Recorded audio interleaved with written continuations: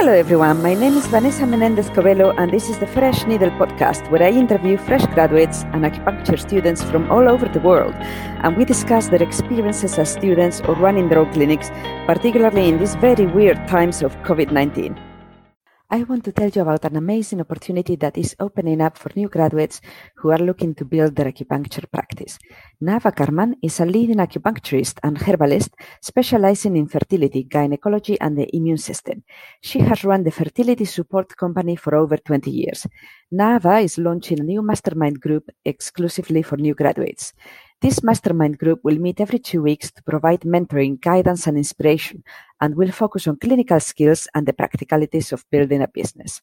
This will be a close-knit group of practitioners who will work together for a year to develop the skills and habits required to be clinically effective and financially successful.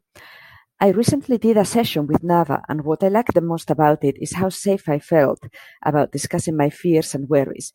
I came out of it with a list of very practical, achievable steps to implement change. There are only 6 places in the group, so you need to apply quickly. Go to www.fertilitysupport.expert/graduate. Welcome everyone. My guest today is not a new acupuncturist starting his career, but rather one that most of us start our own careers with, as his book, A Manual of Acupuncture, is a reference book for acupuncture students all over the world. Peter Deadman has been in the field of health and well-being for over 50 years. He co-founded the cooperative Infinity Foods and the charity Brighton Natural Health Centre.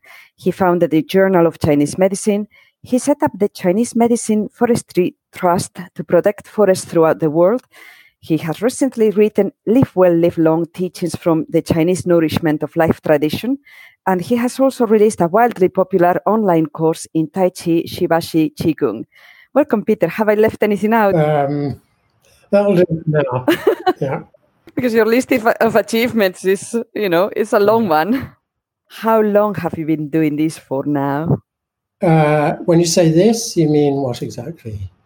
Yes, that's a good question, because I know that you were in general interested in health, in keeping health before you started doing acupuncture. Is that right? Yeah, I mean, I had a health problem of my own. I did a lot of hippie traveling when I was much younger, and I ended up with a pretty severe case of hepatitis, which lingered like we talk now about COVID. It had a long tail. It took me quite a long time to recover. So at that time, I'd already been interested in, you might call Far East Asian ideas and medicine. I was already interested in healthy diet, but at that time, I kind of turned to a diet that was popular at the time, macrobiotic diet, initially to heal myself, to speed up my recovery, and then I became very excited about it. I'd been looking for years for something to really get my teeth into, and had rejected every possibility that came my way, but this really excited me. So fairly quickly, with somebody that I met, I set up a macrobiotic restaurant and then a food shop. So the first few years of my working career were basically in the field of natural foods. And then how did that lead you directly to acupuncture, or was there? Pretty directly. So the one of the things about macrobiotics, and I used to go to workshops and seminars and read books, and I kept coming across ideas about, Japanese, but really very similar to Chinese ideas about medicine and health, and also a little bit of shiatsu. I learned a few of the acupuncture points because of that, and looked at pictures of the channels. And then two things happened really. After several years, I got tired of running a food business. I loved the process of getting it all going and setting it up, but I didn't want to be a grocer for the rest of my life. And I actually had another health problem. I came back from India with some weird undiagnosable tropical disease. So those two things made me realize I needed to move from the natural foods business, and I spent some time anxiously wondering what I was going to do next, and then it came as an illumination to me one day that I should study acupuncture, and that was partially because of fascination with it, partially because I wanted to help heal people, and partially, of course, probably like many people who go into particularly complementary medicine, I was looking for some health answers myself.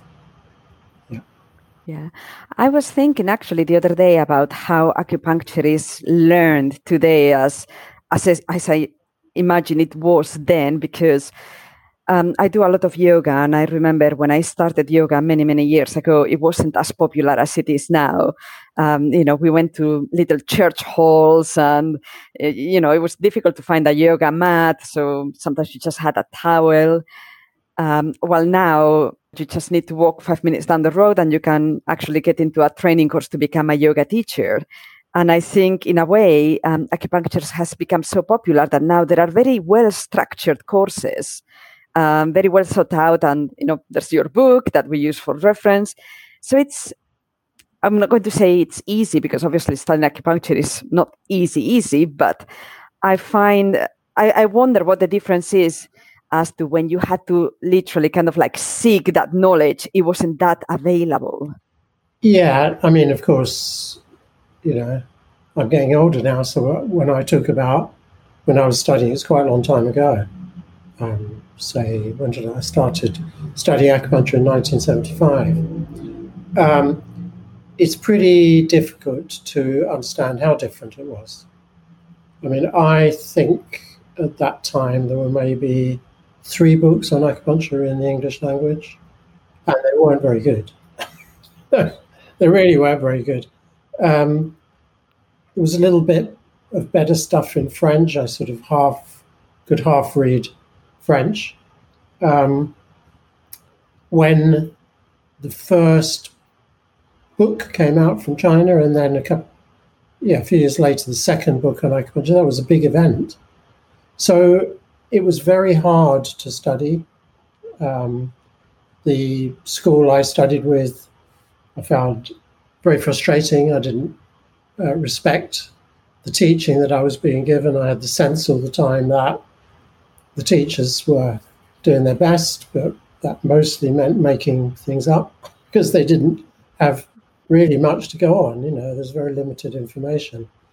And you're right, for me, maybe not for everybody, but for me that made good information when I came across it precious, like jewels, like treasure. And the first sign of that really was it all had pretty much started to happen in the 3rd year of my studies. A colleague, actually one of my teachers, came back from a short course in China. She taught some lectures that I think by that time I'd more or less maybe started the journal, so I published them. I published her notes so to spread around the community. They were fantastic. It was like water in the desert. Also at that time, we all know, I think everybody knows Ted Kapchuk. Yes, Ted had studied Chinese medicine in Macau, which is the Portuguese colony actually on the Chinese mainland, and so his education was like you would receive in China. He came back to the United States and started doing a comprehensive series of lectures, and as students do, people wrote their notes and printed them up, and they just circulated. So we got copies in England, and that was even better. That was the first time that, to me, Chinese medicine started to make sense. I mean, before that, it was like the story of the blind men and the elephant. You know that story? Yes, different blind men, and they each grab one part of the and they elephant. think that's it. The one grabs the trunk. Oh, the elephant's like a snake. So it was pretty hopeless. So this appetite, it was like looking for gold, and recognizing it for me anyway, when I found it, or when I found what seemed like treasure to me, and that was very much amplified on my first visit to China in 1981 on a tour, on a 4-month trip organised by Giovanni Machocha. I figure I learned more in 4 months there than, I don't know, maybe I can't compare it, but it was like soaking it up like a sponge. Every word had the ring of value and truth. Every patient, every needle, and I agree. Nowadays it's very different. I think the opposite is true. Students and practitioners are overwhelmed with information, and I think particularly when you're studying, it's very, very hard. And feels like a burden, perhaps, rather than a joy, because it feels like there's too much to learn. I mean, of course, if you look at Western medicine, it's much the same and 1,000 times more so. But it is very different now, Yeah, I've been thinking about this a lot because, for example, for me, this is kind of my second career. I originally trained as a computer scientist. And at the time, I remember graduating from computer science and thinking I knew everything there was to. And of course, that's because I was young and naive and I didn't realize how bad I was in my first few years as a computer scientist. But I think with that experience now, I've graduated and I'm like, well, I've done well at school, but I still have so much to learn. And the problem is there's so much information and everyone's very opinionated. You have to learn TCM. No, you have to learn Japanese, but, don't you dare do it without the herbs. And I find that sometimes these days students have a proper crisis of confidence because they think, I'm just never going to be good enough. I think that's really important. It's actually not just students, it's practitioners, certainly in the first few years of their practice. I think, we could talk at length about it. Any one of these things is potentially a very big subject. But one thing I've often felt is that Chinese medicine education teachers mislead their students as to the real quality and benefits of acupuncture. It's very easy to do. I've taught loads and loads and loads and loads, and when the teacher's in love with the subject and in love with acupuncture, it's very easy to give the impression that it is more miraculous than it is. I mean, acupuncture can be miraculous. We know sometimes quite unexpectedly. That's the problem with acupuncture. We never know. Sometimes you do something and you think, this is a hopeless case, and a week later they're cured. It's very odd. But teachers tend to give students unrealistic expectations.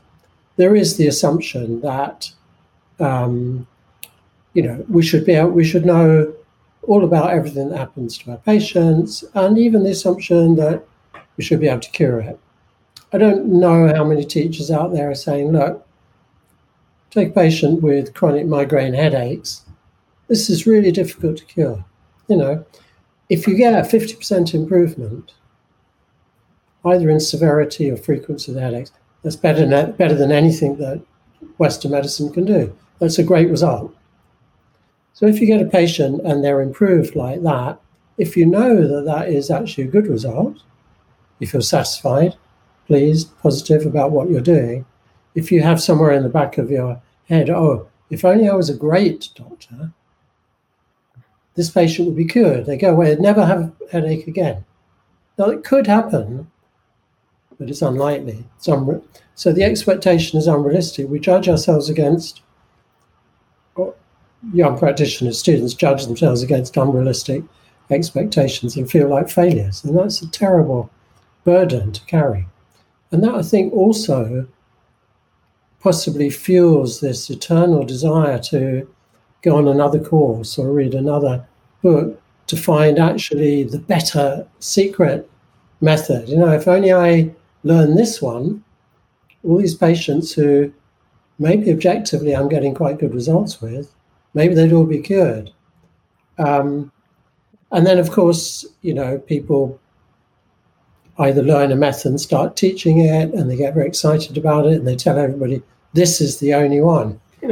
This is what you ought to learn. Everything else is rubbish. You've got to learn the mysterious turtle or the classical style or the whatever. So a great deal more. I mean, I'm actually feeling, this is not a very nice thing to say maybe, at the moment I am feeling a bit negative about our profession. And the reason I'm saying that is because since lockdown I had more time, all my teaching trips were cancelled, all my travelling was cancelled. So I did spend more time on Facebook. Oh, no. I know.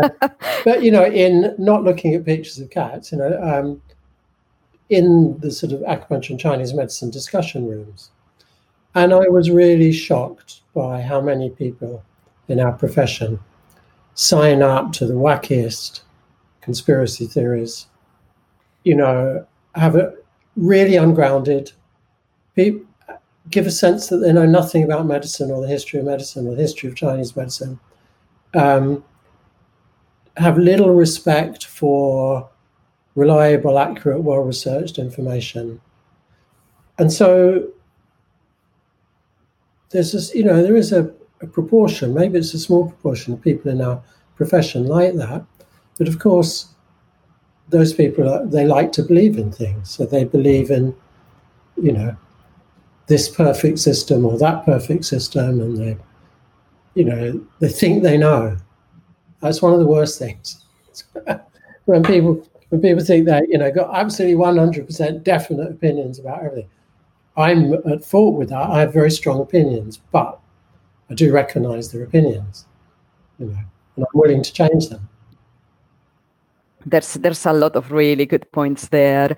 I know that myself because I trained originally as a computer scientist, and in that kind of training, you always have to go into the absolute basics. You go back to the mathematical logic. So, if A means B and B means C, then A means C. Is that right or is that wrong? So I always try to really pare back to the basics in my treatments, because also I think if you don't have the basics right, then it's really difficult to do the more sophisticated stuff. But I have found myself, when I'm not having the results I probably naively expect from treating a patient, then immediately I think I need to do auricular acupuncture, or I need to go on this training. So, you mentioned that, and it is kind of like almost like that carrot that you have in front, saying, if you do this, you're finally going to be good enough. Yeah, and as always, it's the middle way, because I'm not suggesting at all that people should stop training. Far from it. I think a degree in acupuncture or whatever equivalent is clearly just the beginning. And we all need to study more. I think sometimes I would say there are better things to study. So, for example, I don't know about your practice, but I think probably most acupuncturists would say that they see a high proportion of patients with musculoskeletal diseases and pain. Now, I think a basic acupuncture education is very, very limited in what it teaches about musculoskeletal disorders. An acupuncturist is really, in part, a physical medicine practitioner. We palpate, we insert needles into muscles and tendons. Yeah, we insert them into channels, but we also work on the physical body. The big argument, is acupuncture more akin to highly theoretical for herbal medicine, or is it more akin to really hands-on tuina? massage, where does it lie on that spectrum? But if we're going to treat musculoskeletal disorders, we should really know about them. A patient comes in with shoulder pain, we should be able to diagnose it. Is it frozen shoulder? Is it not frozen shoulder? Because that's really important. I mean, the prognosis for frozen shoulder is much worse, much harder than the prognosis for various other kinds of shoulder disorders. So if we know the size of the challenge, I mean, if we have a patient with frozen shoulder and we give them 4 treatments and they don't get better and we feel disappointed and we feel we've failed, well, we should know that the normal untreated prognosis for frozen shoulder is 1.5 years. So there are brilliant courses. I mean, I'm a big fan of Whitfield Reeves, who teaches sports acupuncture. I'm a big fan of Matt Callison, who has brought out a massive textbook on musculoskeletal disorders. I think these would stand acupuncturists often in much greater stead than a lot of the more abstract trainings available. And we also have to remember, of course, that in the age of Google, patients know a hell of a lot. And yes. You have to know, particularly in certain fields, if you're treating respiratory diseases, if you're treating gynecology, if you're treating infertility, you need to know at least as much as your patient. And you won't have got that from acupuncture college. So I'm a great believer in continuing education, but not when it's driven by fear and anxiety and,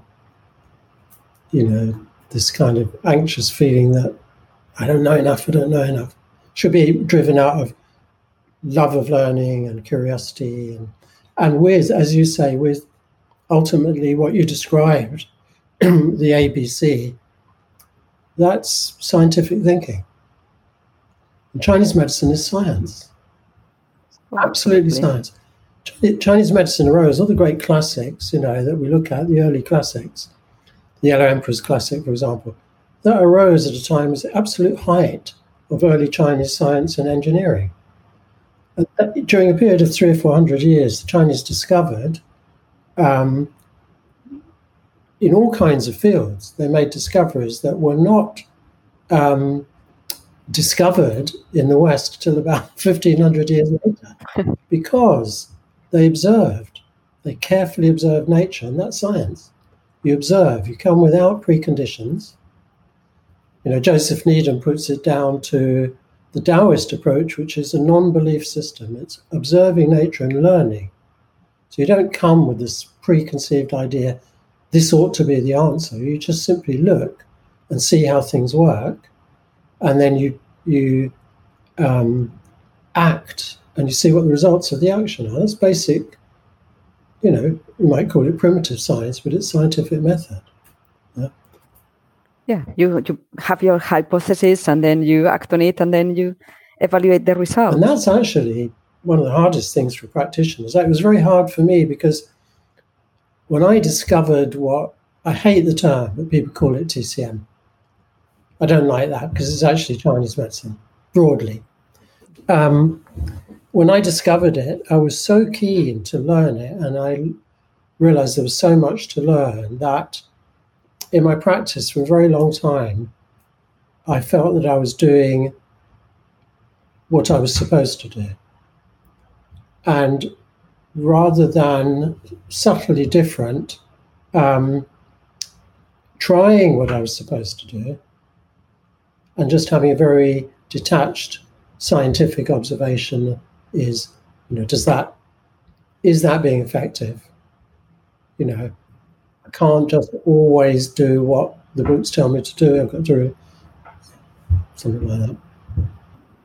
It's almost like following Krishna's advice to Arjuna. You have to, in a way, detach for the expected results of your actions. Exactly.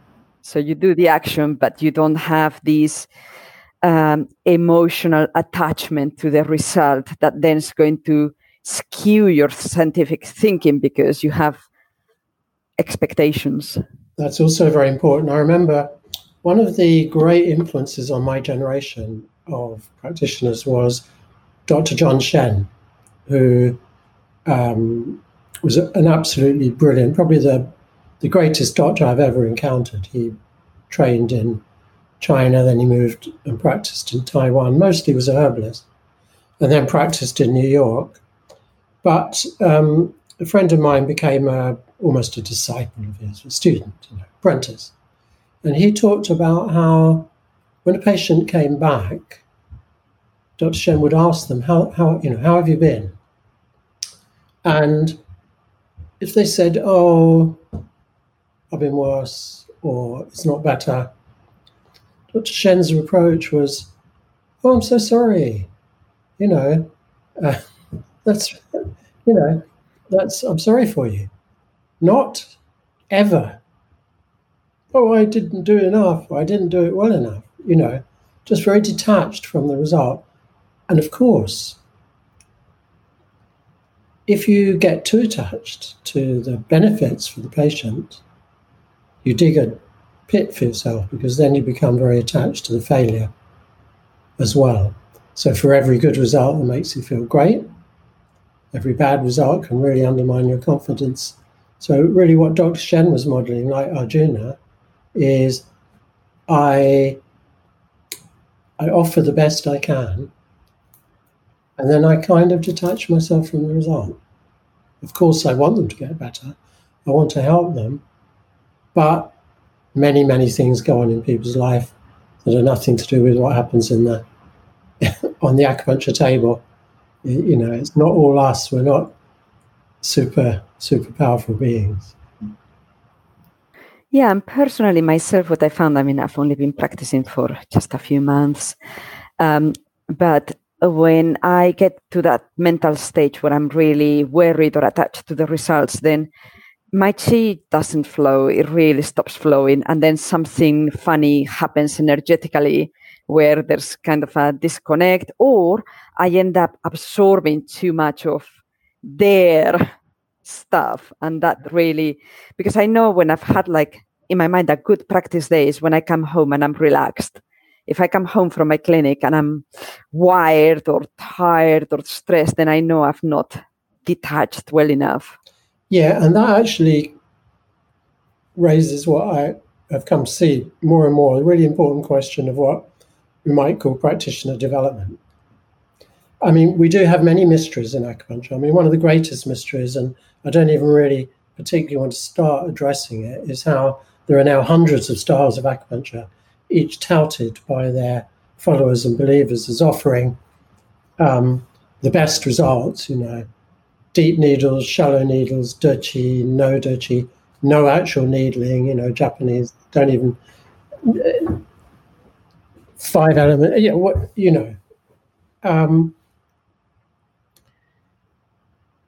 and yet they all claim that they work. So we've got a problem here, a logical problem. Do they all work, really? Do they all work equally? Let's just jump outside that for a moment and look at what we know works. There's one thing we really know, increasingly we know, is how the practitioner is with the patient. We know this because we understand more now about I don't want to bring it down to just one thing, but it's illustrative, what we call parasympathetic activation. So if a practitioner is able to maintain a parasympathetic state, and what that means in practice is just, I don't want to be patronizing, but for people listening, just a quick reminder, the autonomic nervous system has actually, it's very clear, a yang and a yin branch. It's got the sympathetic branch, which is normally activated at times of stress and danger to respond very quickly. It's called the fight or flight. But it's now understood that people can get stuck in sympathetic state through too much stress, too much fear, too much being on all the time. And it's also characterized by lack of trust, suspicion, inability to rest properly, inability to repair the body, inability to heal paranoia, post-traumatic stress syndrome, worry, anxiety, and so on.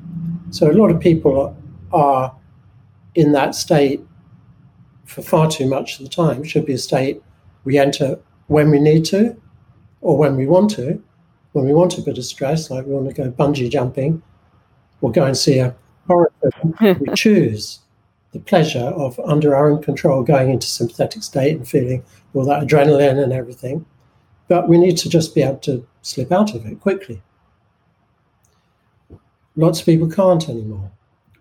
When we're in parasympathetic state, we're, conventionally called rest, relax, digest, healing state, we are open, friendly, human in the best sense, trusting. And when we're in that state, so just give me another minute, I'll finish up. There's some really interesting work done by a psychotherapist called Stephen Porges on the vagus nerve and how, I don't know if it's generally accepted, but he says branches of the vagus nerve go to the facial muscles, they go to the ears, and they go to the larynx, and therefore they affect the facial expression. More than the tone of voice, pretty much everything about the voice. It's called prosody. So it includes the pace of our voice, how just the feeling that is conveyed when we speak. And also, because of the ears, a kind of ability to listen. So when a practitioner is in that state, what he says is that humans and some of the higher animals, the primates, developed an evolutionary defense system beyond fight or flight, which is what you might call cooperation. We sit in human gatherings, now in Britain, no more than 6, but generally we sit in human gatherings and we're relaxed because we trust the people around us not to suddenly turn on us to eat us, for example. Like, a bird is always afraid. Look at a bird, they're always anxious because they have so many predators. We trust each other more or less most of the time because we can read each other's faces. We can read threat or safety from the facial expression. We can read threat or safety from the voice. We can read threat or safety from the fact that we realize somebody can hear us and is listening to us. This is a very sophisticated development in human evolution. So when a practitioner is genuinely in that state, not faked, not putting on a caring voice, but actually feeling frustrated and angry and worrying about their mortgage and so on, this is conveyed to the patient the instant they walk in the room, even actually in a telephone call. And it's basically sending out messages, you can trust me, you can relax. And it could be that some people don't encounter anybody like that in their life. They're not with people who are giving them that message. And the combination of that encounter, which is true healing, or permission to heal, or helping create the conditions to heal, can shift people from a locked-in sympathetic state into a parasympathetic state. And then I might argue that putting needles in, whatever treatment you do and whatever method you follow, plus looking after the patient and listening to them and asking them intimate personal questions and caring for them and giving them time and allowing them to relax on the couch before you start arguing about, which method of acupuncture. This is really important. This is part of the healing. And that raises the vision of what a practitioner is up to quite a high level, kind of high level suggested in the Yellow Emperor's Classic. The practitioner is a kind of a sage, or that's the vision they have, is a developed person, and that part of practitioner training is developing ourselves to manage our own state. And how we do that? Well, there are tried and tested methods. Yoga is your method. Qigong is mine. Meditation is another, and is also built into yoga and so on. So I can't remember quite how I started that digression, but that's my message anyway. Yeah. Oh, detaching from the expectations, probably, of the result. That's how it got it. But this is really resonating with me, because I used to work in a really competitive, really corporate environment. And it's always that question of the chicken or the egg. So did I end up working there because I was competitive, or did the work make me competitive? So what I didn't realize once I stopped doing that is that it can take a very long time to learn to unwind. I still am very young. I still catch myself, even with all the yoga that I do. So, for example, a funny story is I do have your qigong course in Udemy, which I like very much. But sometimes I find myself hoping that you would speed it up, which is my internal stuff. Clearly, to me, it tells me that I'm spinning too much. If that makes sense. No, yes and no. It's one of the big challenges with qigong is that it's slow. And in fact, the slowest form of qigong, which is the biggest challenge, especially for people like you, is standing qigong, where you just stand still. You get into an open, relaxed posture, you slow your breathing, and you stay in the present moment. And really, for a very long time, we encounter discomfort. And that discomfort can be physical. It's often, my shoulder hurts, my knees hurt. And it's often emotional. I want to move. I want to stretch. I want to run. There's a lot of yang boiling up inside us, a lot of frustration. And we could really say, that one of the things that's going on is we are discovering where our stagnation lies. We're experiencing it directly. That's also why qigong is hard for young people. So really, in traditional Chinese self-cultivation, young people did martial arts. They did run, they did kick, they did jump, they did all that kind of thing. And they only moved on to the more internal practices once some of the yang fire had died down. So I don't think it's a bad thing that you do your qigong and you think, I want it to speed up, and but it means something. It's signifying something. It's showing you something, because there's nothing to stop you doing qigong for an hour and then running a marathon. Well, perhaps not a marathon. That maybe not recommended, but you can go and do all your movement. It's not contradictory. So it's kind of really an illustration, I suppose, how hard we find it just to be with ourselves. Yes, and I think there was so much of that discovery during lockdown because, again, I live and work in London, which is a very busy town, and suddenly we were all at home, and the fewer people were like, okay, this is great. I'm going to relax. I'm going to be with myself. I'm going to tend to my garden. The majority of the people were like, I'm going to bake bread, and then I'm going to move on to chocolate muffins, and then I'm going to learn a new language. Yeah. People could not stop, even when made to stop. Yeah, but I'm a bit torn on that, because I like to do and I like to create and I like to make things happen. It's who I am. So, I mean,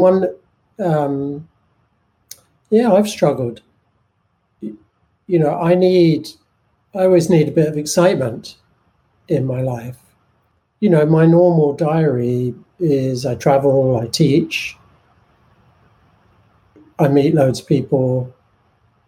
I love that stimulation, and without it, because they're all, everything, I sit on my laptop most days and something comes up in my diary that was due to happen. Oh, I'm supposed to be in Copenhagen, or or, I'm supposed to be at a qigong workshop or something.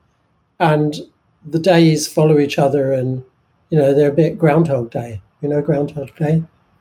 Very important movie. Very, Yes, it really is. quite, it's really what we're talking about, kind of. And I found it quite, I've had this real challenge. Sometimes I felt, close to depressed when I've just felt this lack of external stimulation. But that's all right. I mean, one of the things about self-cultivation is learning to really like and accept who we are and not try and reach some, manufactured ideal. The true person, in the end, is somebody who's truly themselves. And if that means that they truly get frustrated and they truly get angry, and you just allow it and learn from it and watch it and don't beat yourself up about it, because fundamentally you like yourself. But that's the hardest thing. See, Sun Tzu Miao said, 7th century doctor is in China is called the god of medicine. Was absolutely an integral figure in laying down some really important aspects. He was the Hippocrates of Chinese medicine in the sense that Western doctors take the Hippocratic Oath. Chinese medicine doctors take their ethical foundation from Sun Tzu Miao. He talked about how a doctor should cross a mountain in a blizzard to treat a patient, to treat every patient like It's now coming back. a member of their own family. Anyway, he said something very profound. He said the reason people get sick and they don't live long is they don't cherish themselves. They don't love themselves. And the big problem with, I wrote Live Well, Live Long, and it's all about how to lead a healthier and happier life. And you don't, that's just one source. The government's telling us all the time to take more exercise and smoke less and eat more fruit and vegetables. And pretty much everybody on the planet knows that. But most people don't do it. That's the big puzzle facing health education. However much you tell people things are good for them, they don't do them. And so you have to think why. And one of the answers is actually people don't really love themselves. Not fully. I was going to say that, to me, that really rings very, very true because, when you're trying to get someone to, let's say, drink a little bit less, and then you inquire into why are they drinking so much? And quite often it's because they just literally cannot bear themselves. Yeah. Or most of us are split, Yes, of course we love ourselves. We do want what's good for us. We do. But there's another part, it's often a hidden part that, if I speak from a more psychotherapeutic point of view, has absorbed lessons, usually in early childhood, from parents, from teachers, from those people around who made a really powerful imprint on a child, that somehow they're not worthy, not good enough, they should have shame. The way, when with that awareness, you see the way we treat children, the things we say to them, it's terrible, really, what problems it creates in life, and sadly, working through those often unconscious messages so that, we can truly, fully accept ourselves and love ourselves and wish ourselves well, and enjoy life to the full. It's a lifelong process. Yes, I was raised Roman Catholic, so okay, you've got a lot to deal with. Oh my God, dear. so much shame. So much shame. It's terrible, isn't it? I mean, one thing I'm quite passionate about is I hate belief. I think belief leads human beings into terrible, terrible problems. Belief in a religion, belief in a guru, belief in a pope or a priest or a We've seen how that works in the Catholic Church. Belief in a guru. Look at the yoga world, absolutely ridden with sexual abuse and emotional abuse. Belief in political systems, belief in political leaders, belief in conspiracy theories. It's poisonous. And to be free people, I think we need to, as much as possible, free ourselves from belief and be philosophers, because the essence of a philosopher really is, a philosopher's like a scientist. I have a theory, I have an idea about things, and I'm just going to carry on observing, and if the evidence comes along that tells me that, my theory is actually not the best, then I change it. I change my ideas. That's a true person. Once we get stuck on it, how can 40% of Americans still want to vote for Donald Trump? How can you possibly explain that unless it's a belief? And then the evidence, you can't appeal to them with evidence. It doesn't make any difference because they have a belief. Same as most Catholics, you can't. Actually, maybe it's changing in the Catholic Church now. But, I left it, so I don't want to pick out Christianity or Catholicism. It's the same with Muslims. It's the same with Jews. It's the same with Hindus. Even the same with Buddhists. It shouldn't be, but it is. So, yeah. Yeah, no, I got almost kicked out of the preparation for communion because I asked why couldn't God or Jesus have been a woman? Oh, really? Okay. Yes. And, I was like 9 years old, but or anyway. Perhaps even more, the better question is, why should God be either a man or a woman?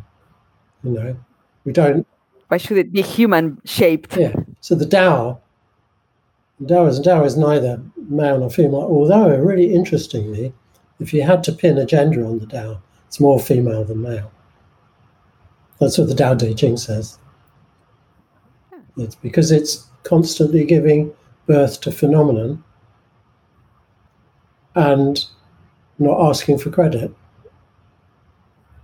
I like that. Just not being attached to everything it produces. And if Taoism is the Tao Te Ching is almost a feminist text. Talks, can you be like the valley? Not like the mountain, like the valley. Can you be like water? Humble, powerful, but always adopting the lowest position. I don't mean to say women. Maybe the feminine, not the female. It's different. Right. I'm aware that we need to let you go. You're a busy man. But thank you so much. It has been really educational. I've got my own notes of all the people I need to look up now and educate myself. But, well, your website is peterdeadman.co.uk. So I'm speaking from memory. peterdeadman.co.uk. Yeah. Yes, but they can find you on Amazon, they can find you on Google, they can find you on Udemy for the Qigong course. So thank you so much. It's been a pleasure. Thanks, Vanessa.